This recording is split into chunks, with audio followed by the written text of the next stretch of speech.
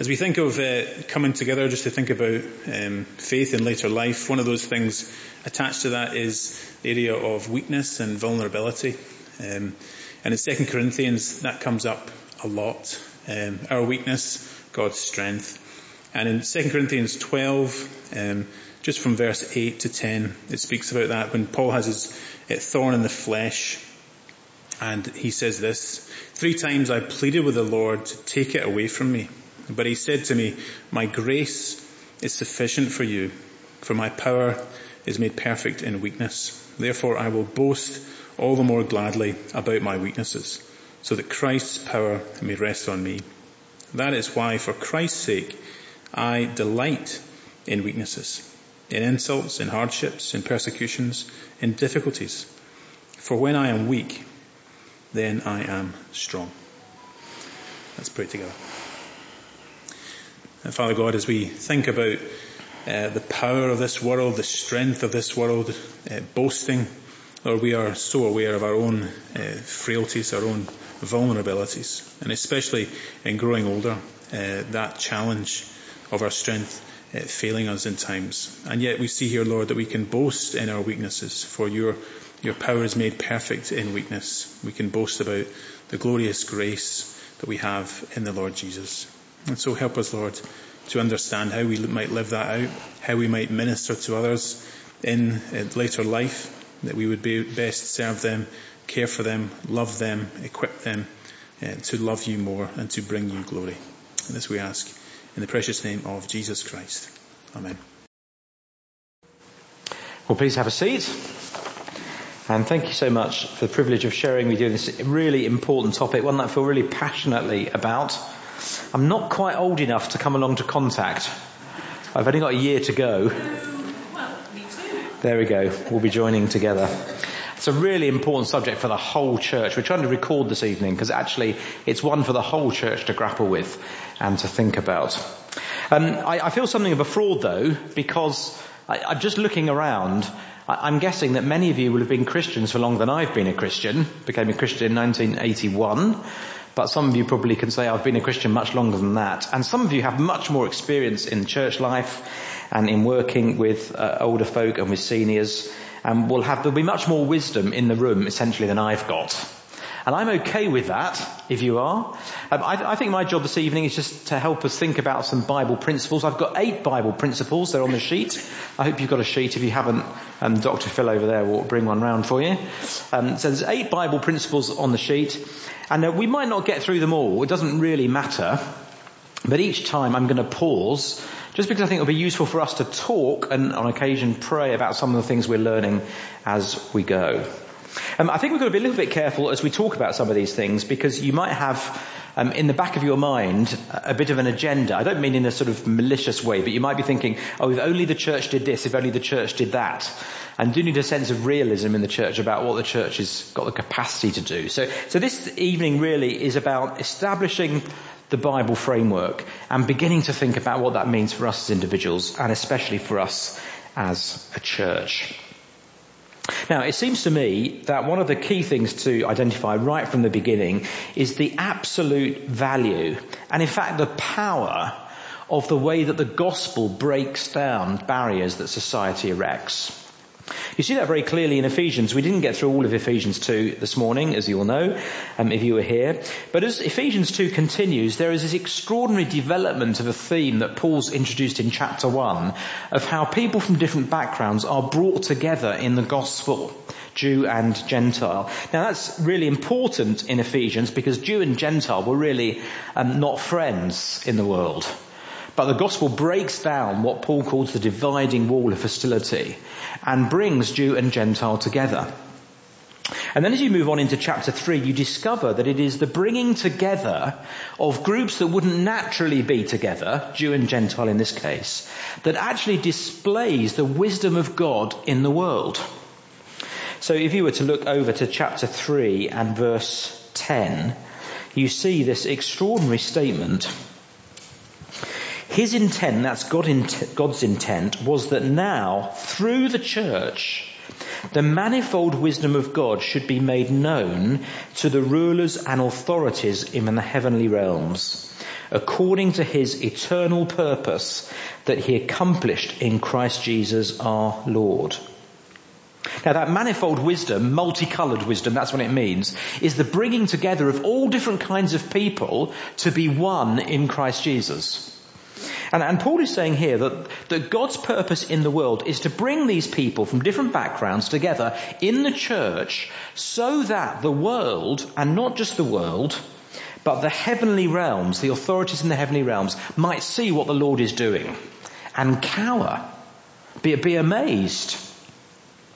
I think for Paul that in Ephesus, the real pressure point is Jew and Gentile. But it's pretty clear in the rest of the New Testament that's not always the pressure point. Sometimes it's about age, sometimes it's about experience, sometimes it's about background, sometimes it's about marital status, all kinds of different barriers, if you like, that the world might construct in different cultures are done away with by the gospel.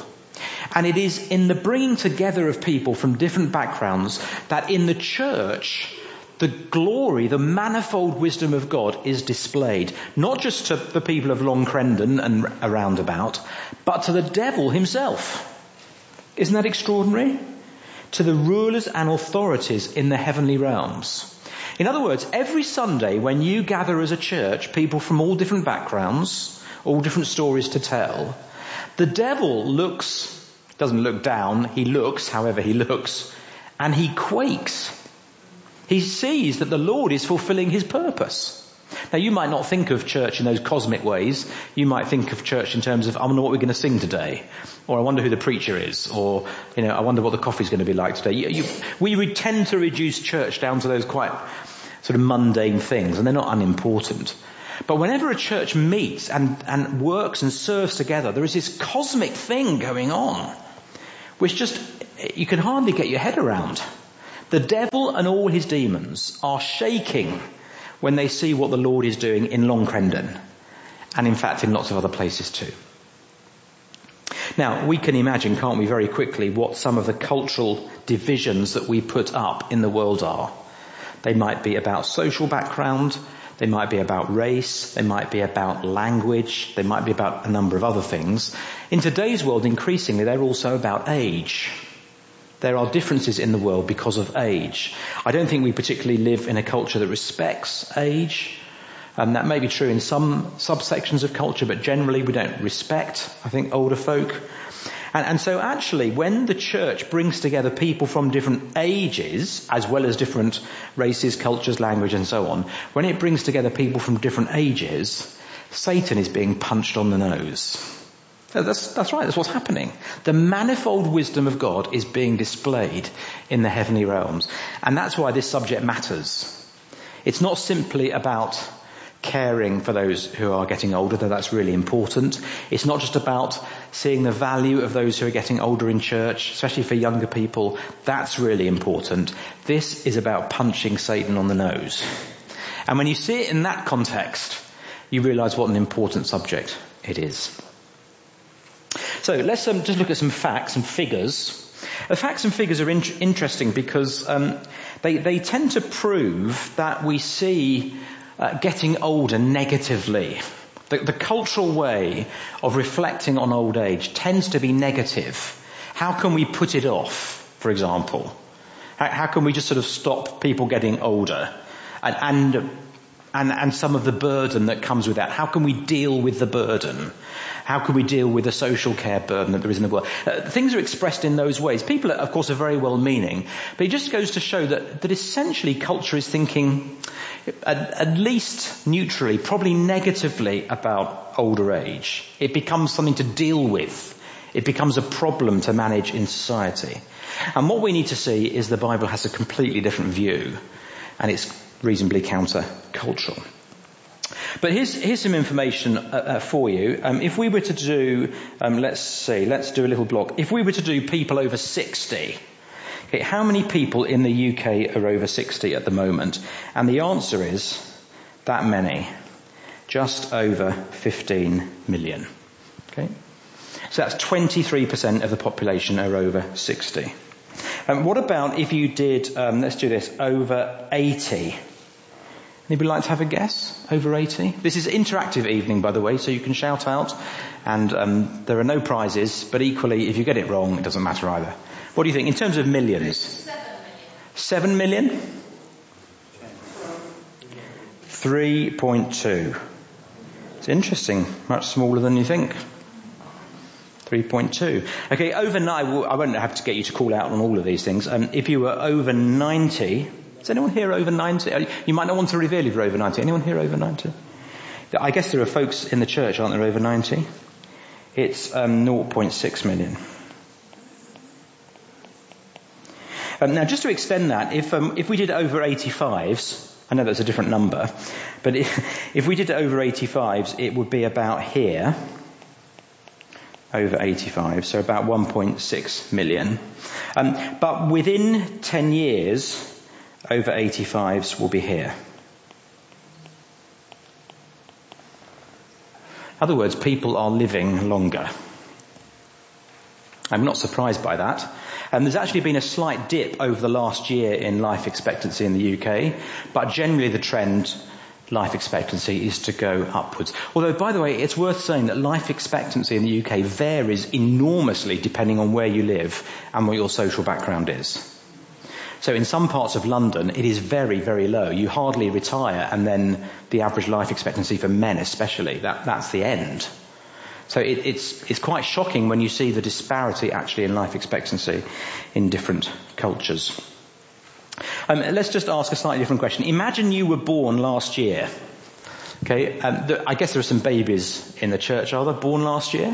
Wonderful, when babies are born. So babies born last year, how many of them will live to be 100? Okay, just turn to a neighbour. This is just a little quiz to beginning with. I've got men and women separately. How many of the babies born in the church last year, babies born in 2021, what proportion of them will live to be 100, do you think, male or female? Just have a little buzz with a neighbour. Just see what number you come up with. What do you think?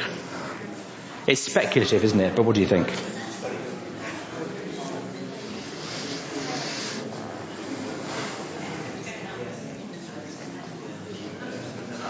Bear in mind it's very low today, unless you're in the royal family. Okay, anybody want to have a guess? What proportion of, should we do women first?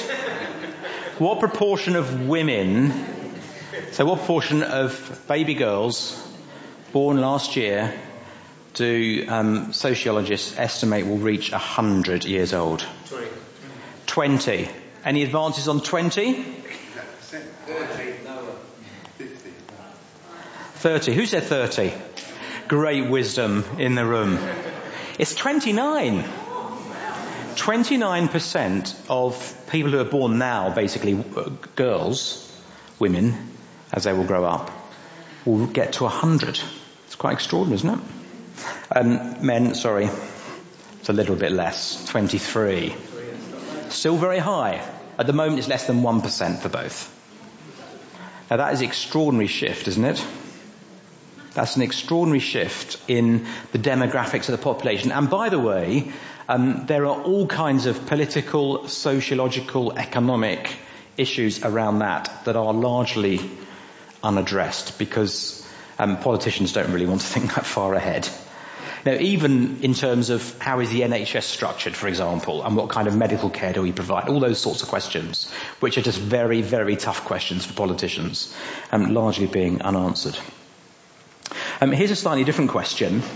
How many people over 65, would you say, in the UK, say that their only companion is the television? Here's the answer.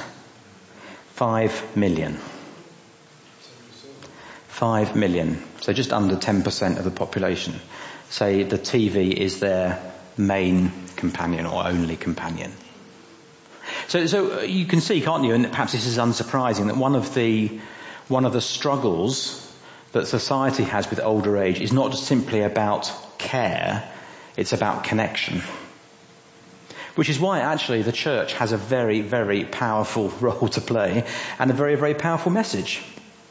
Just one or two other facts and figures just to help you. 7% of those over 65 suffer from dementia. That goes up to almost 20% if you're over 80. It's high, isn't it? Of 65 to 74-year-olds, 46%, which is also high, have multi-morbidity. Doctor, what does that mean? Many diseases going on. Okay, more than one sort of critical disease going on at the same time. So 46% of 65 to 74-year-olds, it increases to 70% if you're over 85. So life is complicated, right? And if you're older, as some of you will know, life is not just complicated. It can be painful, it can be messy, it can be difficult, it can be hard. Now, all of those stats are true, but they all are feeding the monster, which says old age is we want to try and avoid it at all costs. So they are facts, but there are lots of qualitative facts as well. These are quantities, aren't they? There are some qualitative facts that ignore really the value that older folk have in society. So let me tell you my principles. Here's principle number 1. The Bible is positive about old age whilst remaining realistic. I do love this about the Bible. The Bible is, when it considers old age, marries together these kind of twin elements. One is that old age actually is something to be celebrated in some way because of the benefit it is to others. And yet, at the same time, it's realistic. It doesn't kind of say, oh, well, everyone gets old, it doesn't matter. No, it's realistic about the struggles of getting older. So let me just give you some examples. I won't go through with all of these, but they are quite interesting. So if you go to the Psalms, and by the way, I'm jumping around a bit this evening, so don't feel you have to follow all these references round, but they're there on the sheet if you want them. So this is Psalm 92. The righteous will flourish like a palm tree. They will grow like a cedar of Lebanon, planted in the house of the Lord. A cedar, by the way, is a nice mature tree. Planted in the house of the Lord, they will flourish in the courts of our God. They will still bear fruit in old age. They will stay fresh and green, proclaiming the Lord is upright. He is my rock, and there is no wickedness in him. There seems to be the Bible recognises a vitality in faith in older years, which is really very heartening and very important to see. But it is also realistic. There's a very famous little section at the end of Ecclesiastes which describes in rather kind of picturesque terms what it's like to get older. And you may know this passage well. Now, you have to just imagine what the writer's talking about. So see if you can do that.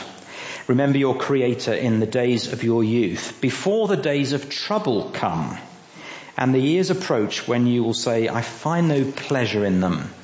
Before the sun and the light and the moon and the stars grow dark, probably the eyes, and the clouds return after the rain, when the keepers of the house tremble, possibly the teeth, and the strong men stoop, the grinders cease because they're few, and those looking through the windows grow dim, when the doors to the street are closed and the sound of grinding fades, and so it goes on, poetically describing an aging body. So I love this about the Bible. It doesn't sugarcoat life. God's word is honest about life, and we need to be honest about life, don't we? Christians, above all, should be able to be honest about life. And yet there's also a positivity about it.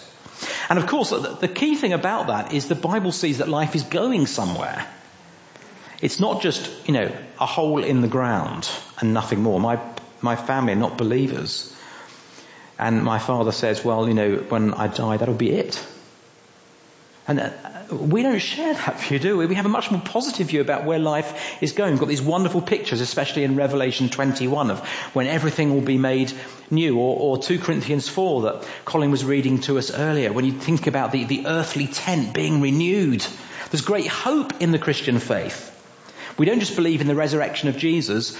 We don't even just believe in our resurrection. We believe in a bodily resurrection, when our bodies will be made new, when nothing will creak and groan and misfire and malfunction. It all be operating perfectly and beautifully. That's what we believe in. Bodily resurrection. We also need to be honest, I think, and Christians can own up to this quite easily because we believe and rejoice in the gospel, that the aging bodies we inhabit are an indirect result of living in a sinful world. So sin entered the world in Genesis 3, and because of that, our bodies go wrong, get old, and ultimately we die. But it would be wrong to say, well, that must be all a mistake. God didn't plan for that.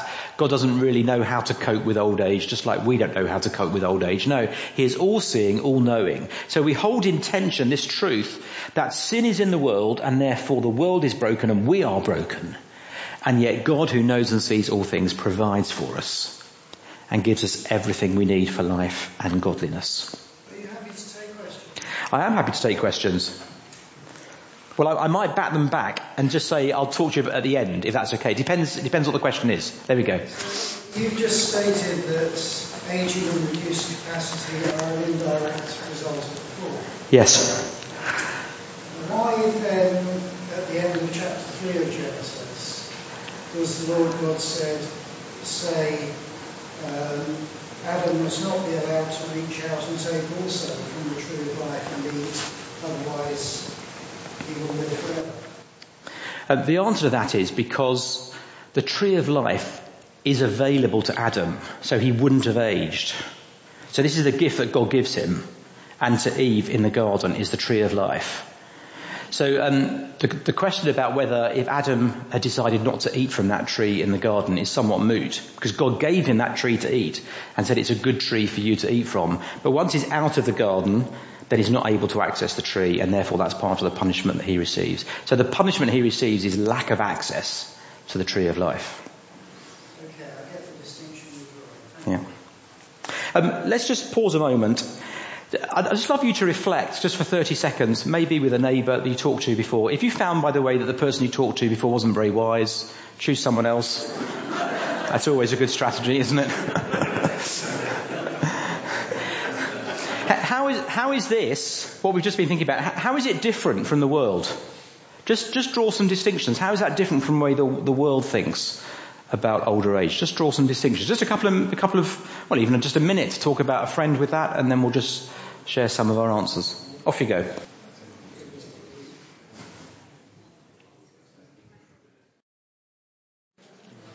How does that differ from the world? Who'd like to shout out an answer? Where do we see a contrast with how the world thinks of older age? We've touched on one or two of them already, but what other things have you been talking about? Yeah, go on, Colin. I suppose That's a good plan. Well done. Does anyone have a point before I speak? Okay, I'll just say something. I suppose maybe just It's a nice little dance you're doing there, by the way. Yeah. Scottish countries next year. The point on just the pursuit of that sort of idolatrous pursuit of youth. I was thinking of the clothing brand Forever 21, which has apparently gone out of business. But it is that obsession with youth. Thank you. It's really helpful. Yeah, pursuit of youth. What else? What else we got? Someone over there. Yeah. Oh, yeah, well, we have hope of the resurrection, faith in the resurrection and the resurrection body, and they just don't have any hope. That's right. So there's something more. That's right. Thank you. It's not the end. Yeah, really helpful. Yeah. In some ways, the ungodly society around us, even now going into the other cultures, even Asians are beginning to feel we older people, we are a bit like the used goods, just to be disposed of and get rid of. Not to be seen, it's easy just to put us into the old people's homes or something like that. Thank you. Yes, that's really helpful, isn't it? And one or two more? Anything else? Euthanasia as an exit. So easy exit, don't be a burden on society, off you go. Yeah, and actually, I think it's not just that, it's more subtle than that. It's shifting the responsibility for that to the person. It's interesting, isn't it? So it's not I'm telling you that you're a burden on society. No, you work out for yourself that you're a burden on society and take responsibility, which absolves me of any blame in the decisions you make to take your life. It's extraordinary shift in culture, yeah. But again, right against Christianity. Thanks. Really helpful. Yeah. I was going to suggest that people show care for the elderly, but perhaps don't give them the respect that the Bible reflects that the older people. Yes, there's a lack of respect, isn't there? Yeah. We'll talk about lack of respect in just a moment. And one of the ways you see that, interestingly, is an increased, have you noticed this? An increased number of court cases where children fight the wills of their parents in court once they've died because they want to get the money. Have you noticed that? That's a narrative that's going on. So, maybe it's Aunt Agatha dies, leaves her money to a home or something like that, and the children say, that's not fair, I deserve it, belongs to me, and so there's a court case. You read about one of those a week. And it's quite interesting how, so in that context, those who are older are basically seen as, you owe me, rather than the other way round. That's how it should be. Yeah? Go on. We, as the world, think if there's a problem, we know best how to fix it. Well, we don't. God knows, God has the wisdom, we don't. So it's even seen in the way that the world kind of comes up with solutions to the problems, isn't it? Yeah. We've got one more and then we'll press on. I don't know if this is a bit of a red herring. It's just God's put eternity in men's hearts. So, I don't know, I'm just trying to play the other side. Therefore, that's why man pursues youth, fears death, because God's put eternity in our I think that's really helpful. hearts. Yeah, really helpful. I think that's right. Yeah. Jeff Bezos is Amazon. Yes. Yeah. Pursuing eternal life. That's right. People sort of paying for their bodies to be frozen, all that kind of thing. Okay, thanks very much. Let's press on because we've got some other things we want to talk about. The Bible says this. We'll have a look at Job. I like Job 12, verse 12. Is not wisdom found among the aged? Does not long life bring, or what would the world say? Oh, problems, aches, bad health. No, does not long life bring understanding? Is not wisdom found among the aged? Does not long life bring understanding?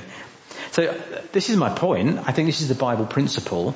Older believers are storehouses. I love that idea that in life and throughout life is being built up a treasure house, a storehouse of God's goodness and wisdom.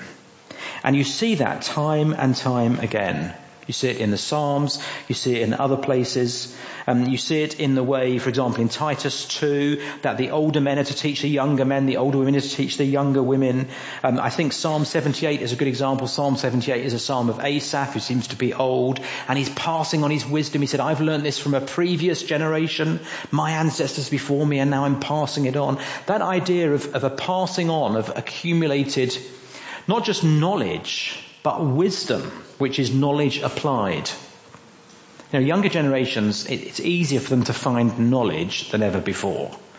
They've got so much information at their fingertips. But older folk are a storehouse of God's wisdom, knowledge applied, and indeed God's goodness. We'll come back to that in just a moment. And I think this is irrefutable, it seems to me. It's irrefutable because it's in the Bible, and it's also just generally irrefutable. Older folk have more experience of life and have been through experiences. So when my two eldest daughters, when they were pregnant, they went to my wife to ask her what it was like to get experience from her. They didn't go to my youngest daughter, who's never had a baby, and say, what do you think it's going to be like? That'd be stupid. And we know that. So it's not radical. But I wonder if there's just a little question just to follow up on this. And it's a question that's at the bottom of the sheet. How can churches create or incorporate opportunities to pass that kind of wisdom along?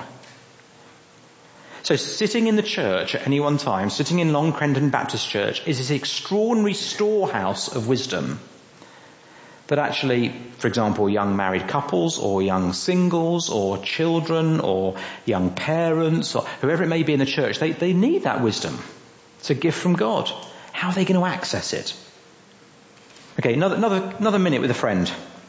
Let's think of some ideas. Not necessarily things that we're all going to do in church tomorrow morning, but things that could be done. Perhaps some formal things, informal things. See what you can come up with. Just another minute talking on that. Okay, let's have some ideas. I've got my microphone. It's a bit like daytime telly, isn't it? Let me start over this side. You lot had a go last time round. Don't worry, we'll come back to you. Any wisdom on this side of the room? What sorts of things could we do in church life, do you think? Or should we just send that? Okay, here we go.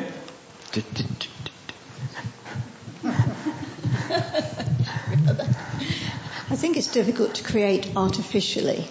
I think it has to come naturally, but I think it's good for our pastors to be aware of people who have faced things and have godly wisdom through having faced things that they can pass people on to that perhaps are going through a difficult time, so they haven't got to, in a sense, know everything and be aware of everything, but know of people who could be helpful. I think that would be helpful. Yeah. And I think Alan... Two's the price of one. That's great, isn't it? Well, apparently I'm going to speak. Okay.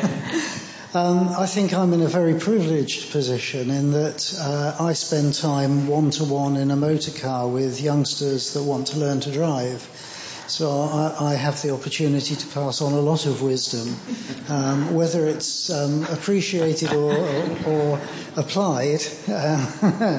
What was that? Knowledge applied is wisdom. Yeah. Thank you very much. It's time, isn't it? I think fundamentally it's time, and it's listening and finding ways in church to allow people to tell stories, tell their stories. I'm always struck when you read through the Psalms. I studied the Psalms at the end of last year and sort of did a psalm a day and kept going. And when you read the Psalms, you notice how many of them are personal testimonies. This is what's happened to me, and this is how I got through it. And there's a great place in church, isn't there, for personal testimony? We often think about people giving their testimony in church. We mean people telling us how they became a Christian. But actually, if you go through the Psalms, most of the times people give a testimony. It's saying how the Lord has helped them. So I think one of the things we've got to find room to do in church life, and I'm thinking really about our church as much as yours, I don't really know your church, you've got to allow people of all ages, but especially those who have got wisdom, this storehouse of wisdom, to tell stories. And maybe that's not an interview at the front. Maybe it's a little video clip you can put on the church WhatsApp. Or maybe it's a little conversation with someone at contact. I don't know, there are lots of different ways of doing it these days, aren't there? But we've got to allow people to tell stories so that, I'm sitting down here in the front row and I'm thinking, that's exactly the kind of thing I'm going through. I can have a quiet word afterwards with someone. And it's building those kinds of connections, I think, isn't it? It doesn't need to be all formal, but there's a place for telling stories, it seems to me. What's the best way to learn this thing? Would it be better if everybody read the Bible? And you have a word up there was realistic. Yep. And I thought realistic is a wonderful word. But I also feel it's very hard to come to terms with realistic people. And I feel, how can I put this without being too aggressive? You can't hit me because I'm right over here, so you can... But if you read the Bible, it says you should look after your own people. It states that in the Bible. Yes, we're not talking about looking after, though, here. We're talking about listening to. Well, listening to. If you're looking after old people, you've got to listen to them. Yes, well, I'm happy to have a conversation with you afterwards. I think life's a bit more complicated than that, because if all we had to do was read the Bible, none of us would need to come to church. And there would be no point in singing or listening to sermons. We just sit at home and read our Bibles. I think that God has given us his word, and the ministry of the word is exercised in lots of different ways in church life. I think it's exercised especially in the preaching. It's exercised in our daily reading of the Bible. It's exercised as we sing Bible truths to one another. That's what we do when we sing. And it's exercised as we speak truth to one another in love. I think all of those are kinds of ministry that exist within church. And there are some that are more effective and more efficient than others, but I think we want to value the whole breadth of them. That would be my answer. But I'm happy to talk about it afterwards. Right, let's press on, because I want to just cover some other things as well. Oh, I've got a spelling mistake I've just noticed. People in later life are to be respected. Seems to me this is pretty clear in the Bible. Leviticus 19:32 establishes that. And those of you who come from cultures which perhaps are a bit more ancient or a bit more like biblical cultures will know that there is a respect for those who are older that actually in this society we have doesn't really exist. Although I was shocked when I turned 40 when someone stood up for me on the tube in London. And you know that actually, life is just downhill after that. But there is a bit of that still that exists in society. There is a bit of that still that exists. But it is disappearing. And there isn't much respect. And I think actually it's good for society when those who are older are respected. It's an important biblical principle. It's in the Bible, and we should be encouraging one another to do it. This is an ancient proverb. It's not from the book of Proverbs, but I quite like it. Rulers do not worry until the greybeards murmur. In other words, there is sort of a respect of the wisdom and the value and the insights that those who are older have in terms of the way life works. And I think one of the things we have to do in church actually is teach our younger folk respect. I think it is a learnt skill. Now, it'd be quite easy to get old and curmudgeonly about that. To say it's not like it used to be, and I don't think that's particularly helpful, that sort of attitude. I think that just, especially amongst younger people. But we have got to show them what the Bible says about respect and teach them the value of it. And indeed how it's good to be respected by others in all kinds of different ways. So we don't need to perhaps dwell on this too much. Does anybody disagree with me about respect? I don't expect you do. No. I would love to hear, maybe if there's a moment afterwards and you just notice someone who you know comes from a different country or has some insight into a different country, just ask them how older folk are respected in their culture. It's often interesting to hear those stories. Although, as I was hearing this afternoon, even in some places around the world, some of that is disappearing. But it is there. And so I think we need to hear from people who come from Africa and Asia and lots of other places where there is a respect for those who are older. The next principle is this. Young and old provide a balance in the church. I think you especially see this in Titus. Let me just to read that to you. You also maybe see it in 1 John 2, a little section in 1 John 2, which I won't read out to you, but where John is writing to his readers and he says, I write to you, old men, young men, father. You know that little section in 1 John 2? I've put the reference on the sheet there. And it's important to see that actually the church values, or we should value in the church, this mixture.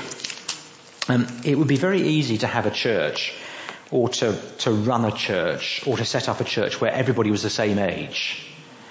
Because you wouldn't have to worry about what music you sang, you wouldn't have to worry about what time services were, you wouldn't have to worry about, all those kinds of things that make church life sometimes a bit of a headache.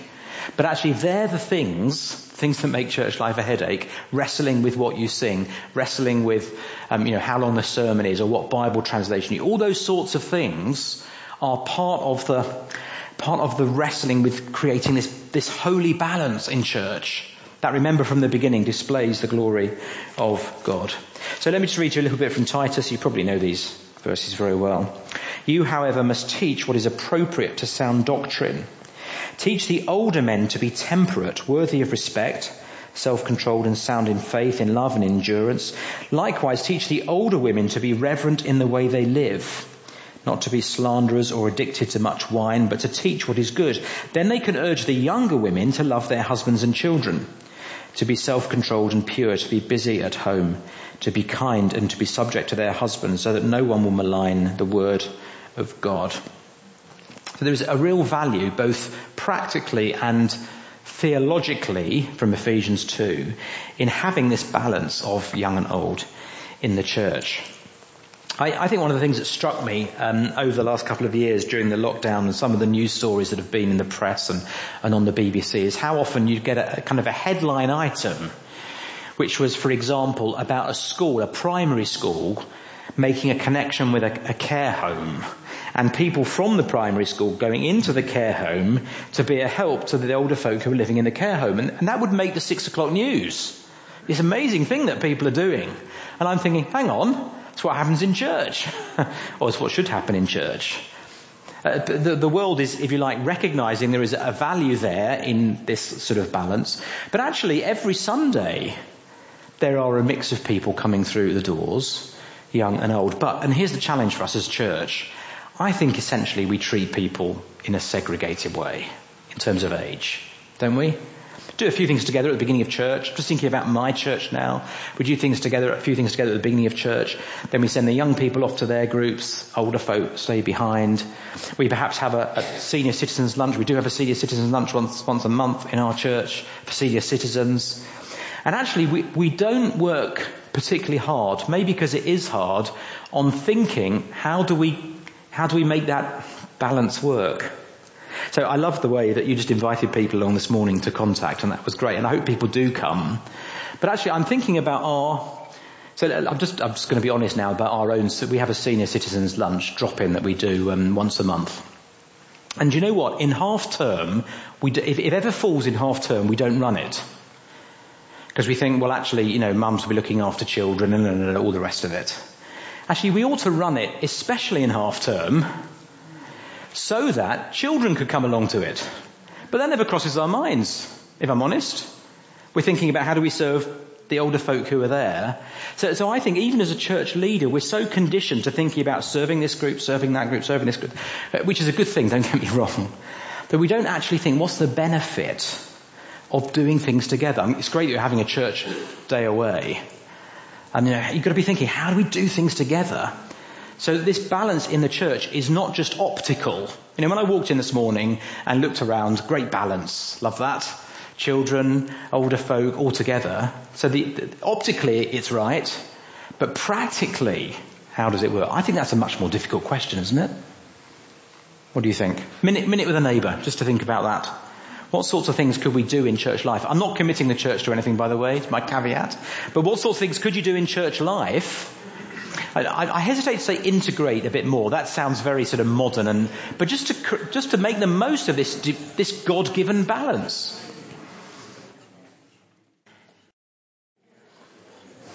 Any brainwaves? I'm asking as much for myself, actually. I'm an elder in a church which is about 10 years old. It's quite sort of new. It's quite nice in a way because nothing feels as though it's, we've been doing it this way for 40 years. Can't do it any other way. But equally, sometimes you just need to hear ideas from other people. What could you do to try and make the most of this divine, this God-given balance in the church? Yes, so let me come around here with the microphone so that means others can hear you.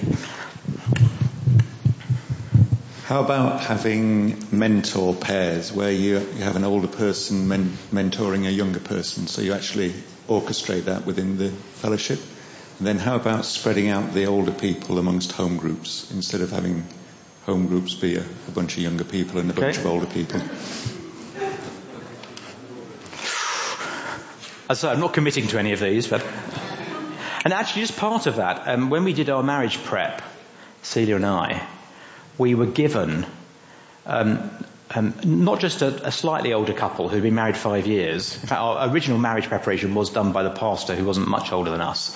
But we were then given another couple who'd been married 50 years just to have a meal with once a month for the next 6 months.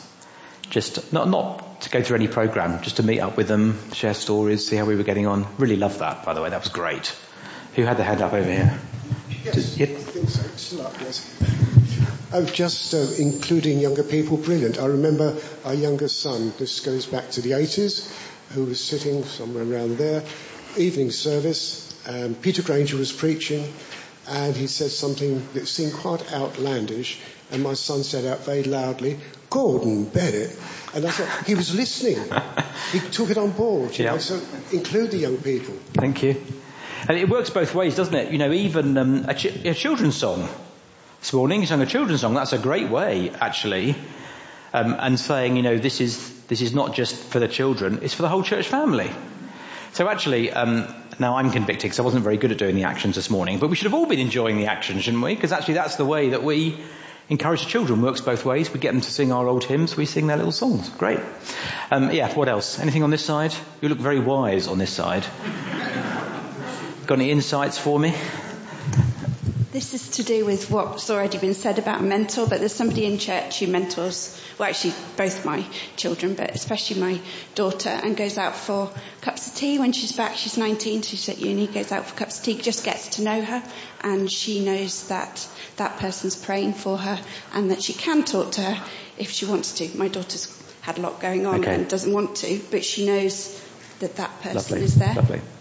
And actually that capacity to provide that kind of input, that doesn't diminish at the same rate that our physical abilities diminish. So my mum and dad, elderly, getting frailer, they can still operate WhatsApp. So they can still send me messages. And actually there are folk in our church who are frail and elderly but still send me little WhatsApp encouragements. So there are great ways, aren't they, actually, of serving one another in church life. And you'll be able to think of others. We need to try and make the most of them.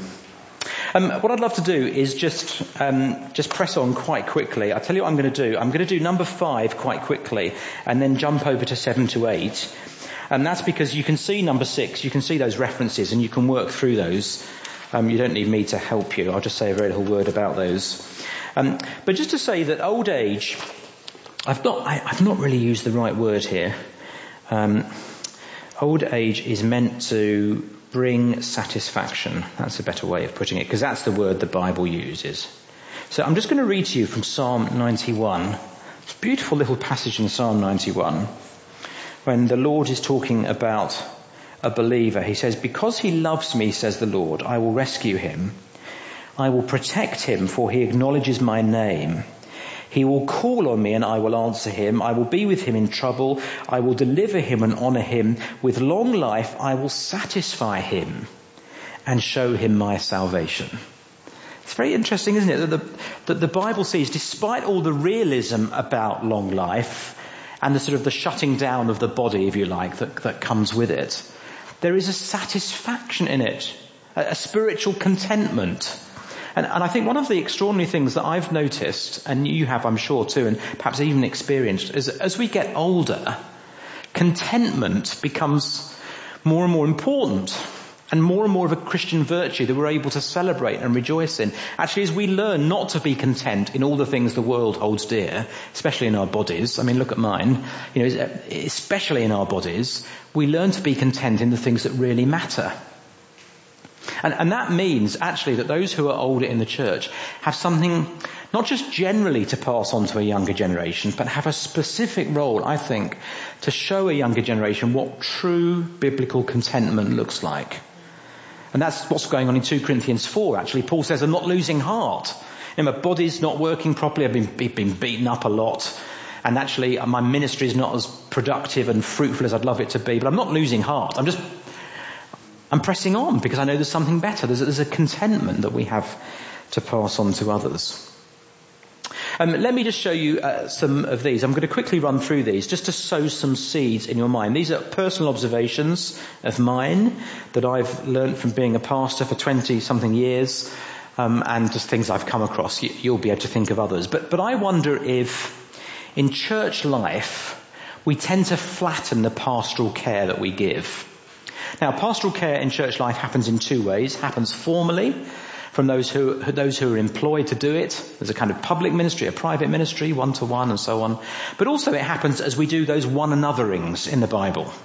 As we encourage one another, we spur one another on to love and good deeds. So there's kind of all sorts of levels of pastoring, of caring, spiritual caring, going on in the church. But here are just some ideas where I think actually we don't give enough thought to especially serving and helping older folk in the church. I think preaching, especially in our applications, I say that as a preacher, it's very difficult to preach outside of your experience. I don't know if you've ever thought about that. When you've rushed up to the preacher afterwards just to critique his sermon on the door, which he always loves, by the way, he really appreciates those last-minute critiques at the door. I'm joking. When you sort of run up to him, I wonder if you sometimes stop to think actually how difficult it is to preach out of your own experience. So if you're married, it's very difficult actually to think carefully about what application should be for people who are single. If you're 54, it's quite difficult to imagine what the applications are for a 17-year-old. Because actually, it's a long time ago that I was 17, and my 17 is not the same as a 17 today. It's actually difficult for me to think carefully about what the application should be for someone who is shut in, or someone has a long-term illness that is perhaps even terminal. So do pray for your preachers to have that kind of godly wisdom and help them. They'd love help, I'm sure, and perhaps I'm speaking out of turn, but I'm sure they'd love help just with preaching applications. To think, don't critique them in this way, that sermon said nothing to me. But instead you could say to them, that passage you preached this morning, Ephesians 2, Adrian, I was just thinking how that applied to me, and I thought it applied to me like this, da-da-da-da-da. And suddenly I'm encouraged, you've listened to the sermon, you've been blessed by it, but also I'm helped to think about how I might preach it to you next time. And the same goes for Bible study questions. So it's just insensitive and absurd really to set a Bible study question that says, how is this truth going to help you at work tomorrow? Well, older folk probably aren't going to be working tomorrow. You've got to think more carefully about that.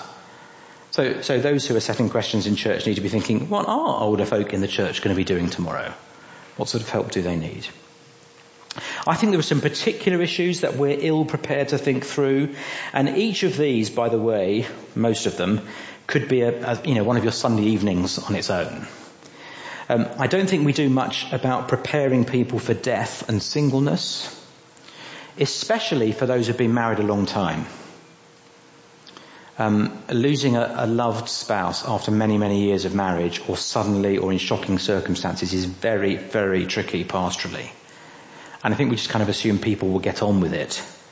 Or we sort of fit it into we accept what I call a Vera Lynn mentality. We'll meet again. Don't worry, you'll meet again. Which is not the hope, by the way, that the Bible holds out to those who are bereaved. The hope that the Bible holds out to those who are bereaved is you'll see Christ. It's not we'll meet again. We will meet again. But that's not actually the main hope for Christians. And so if we say to folk who are grieving, actually this applies to any age, if we offer as our hope to those who are grieving simply, don't worry, you'll see him again or you'll see her again, we're not telling them what the Bible says. It's actually a substandard form of care. And I just don't think we give much thought to what it means to suddenly lose a spouse, or even actually a parent or a child. We just don't think very much about death, do we? I think change of residency is a massive thing for older folk. My parents have just moved out of their nice house to, well, it's a nice bungalow, but they've gone to a bungalow.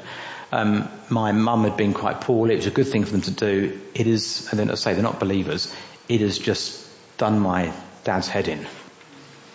He feels that that's the end. It's all come to an end. And we're all saying, it's a great thing you've done, it's very sensible, very wise. And he's just sitting at home thinking, this is the end. And no one has thought to say to him, it's hard. It's hard. How can we help you? He walks out of his house, walks down the road, walks down the front of his old house every day. And of course, if that residency involves going into care or into some kind of residential home, then I think that can be multiplied. Changing health and capability. I just want to say, sorry, I'm running over. I'm going to be about 5 minutes more. If you have to go, that's fine. Just disappear. I don't think as well in terms of pastoring we give much thought to changing mental health and capability. Let me tell you the story of Ethel very briefly. Ethel's a dear old saint in the church I pastored. She had quite severe dementia, which did extraordinary things to her. She suddenly started speaking French, having not spoken French for 60 years. It just sort of was a bizarre thing to me. Anyway, dear Ethel, she was in this home. She believed that everyone in the home was stealing from her. And I would go and see her every week. And she would remember who I was. She would say, Pastor, they're all stealing from me. Look, my purse is empty. She didn't have any money. She said, my purse is empty. £100 has gone this week. I think it's the staff or it's other residents. And every week at first, as a young pastor, I used to say to her, Ethel, I'm sure people are not stealing from you. It's not what's going on. But she was convinced that people were stealing from her.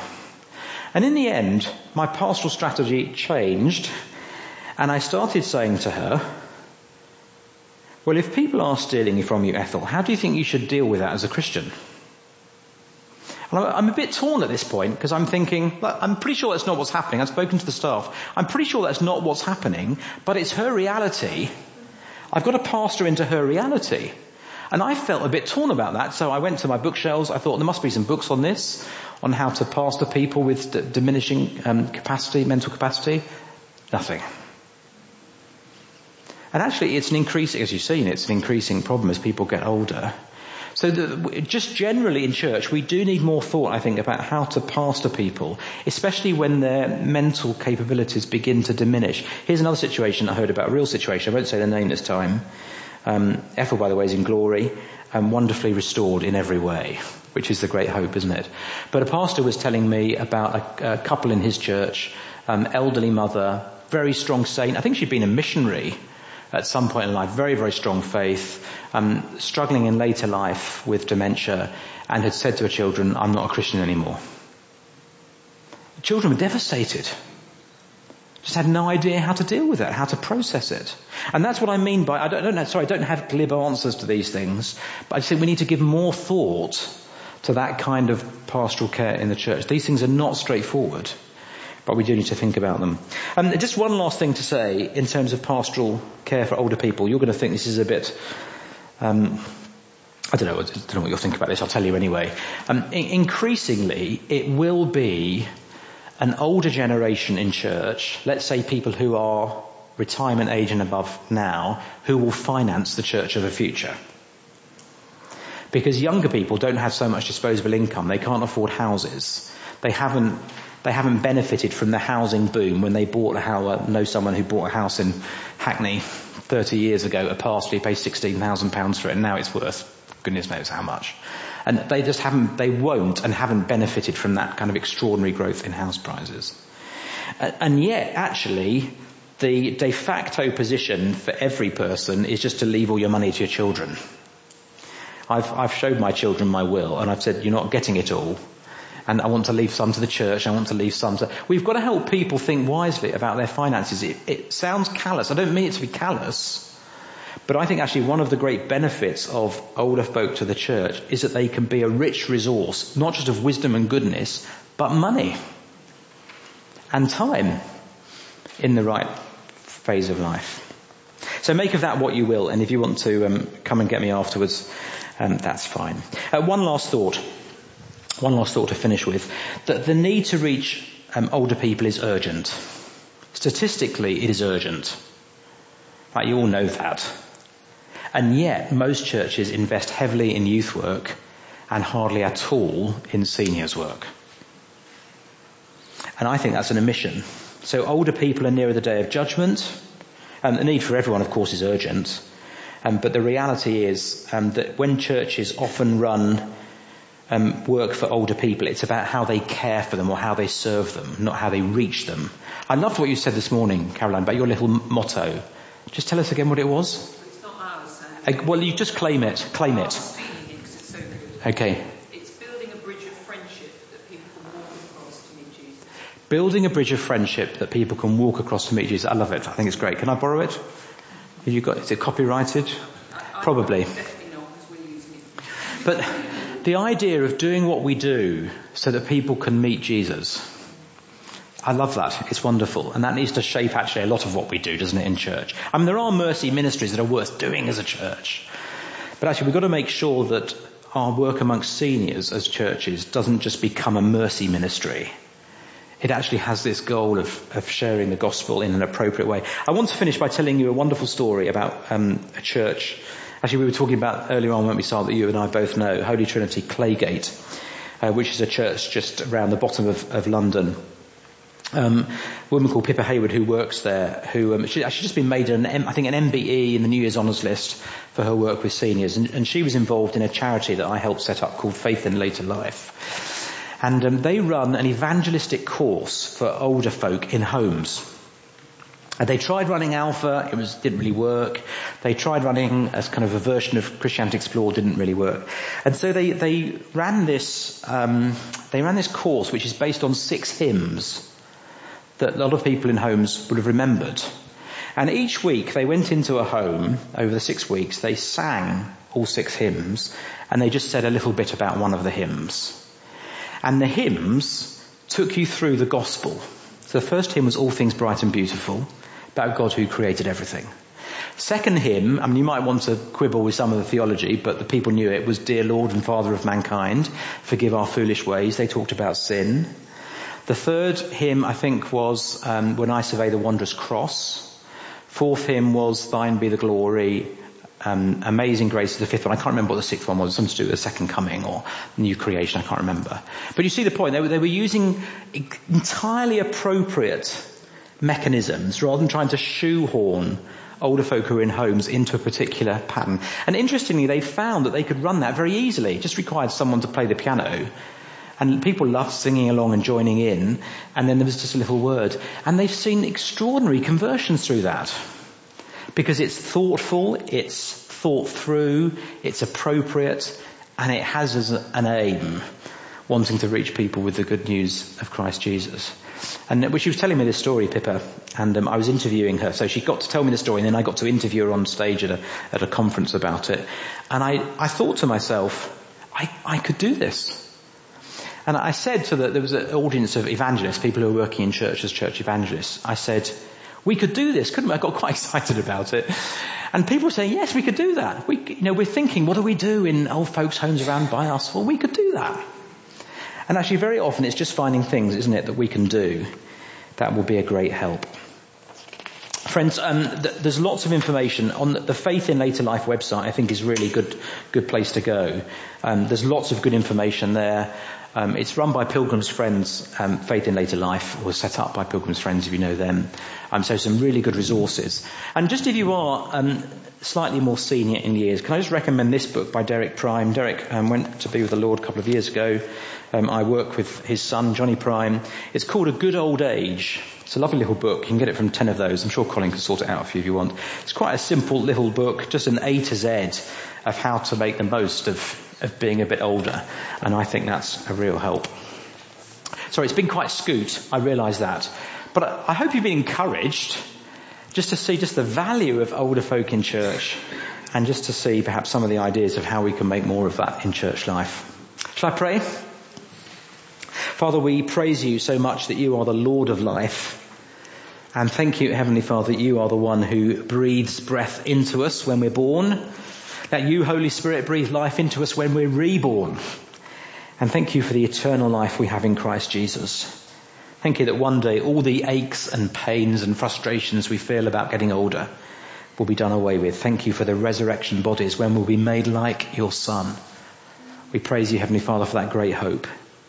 Please, Heavenly Father, may this be a church where those who are older are celebrated and used in a wise and godly way, valued, esteemed, respected.